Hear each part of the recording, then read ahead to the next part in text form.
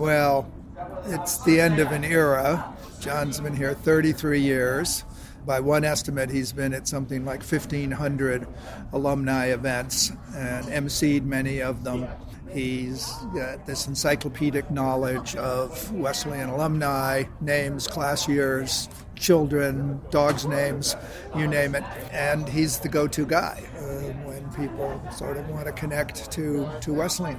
If there was to be a vote of the faculty, current and emeriti, all the alumni, many of the students, to elect Mr. Wesleyan of all time, it's pretty clear to me John would win hands down. That's going to be very hard to replace. He's too generous.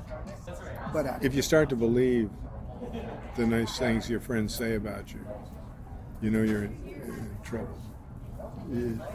There's a danger of becoming a legend in your own mind.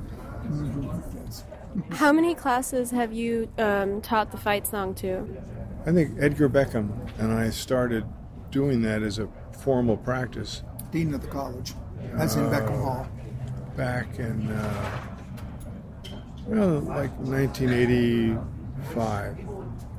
You got to start. And then it's fight for old Wesleyan, never give in.